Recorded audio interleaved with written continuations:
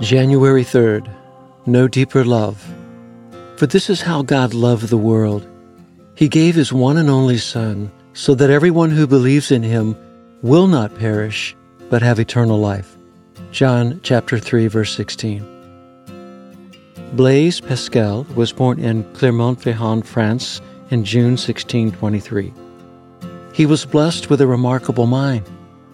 He was an inventor, mathematician, physicist, and theological writer. His mother died while he was a toddler, and he was raised by his father until his father was seriously injured in an accident that limited his abilities to care for his family.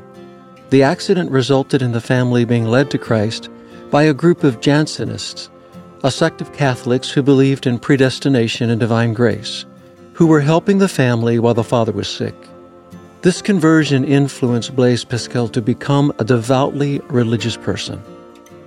Though Pascal is most remembered for his contributions to mathematics, a science grounded in logic and reason, one quote from his writings lends insight to the inexplicable depth of God's love for humanity, a love that defies the confines of reason and led Jesus Christ to the most extravagant act of sacrifice, selflessness, and provision for the human soul.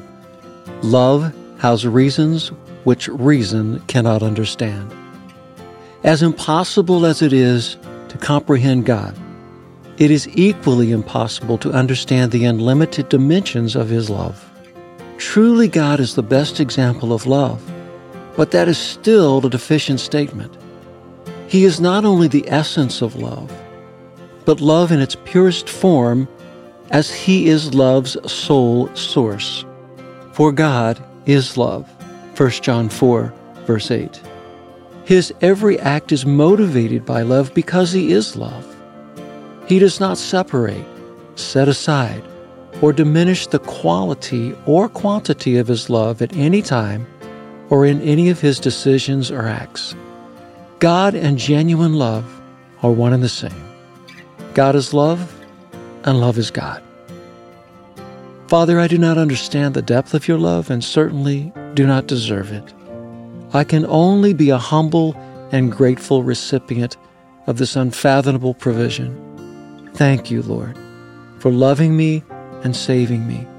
And may I wisely seek the paths of your kingdom this day and each of the remaining days of my life.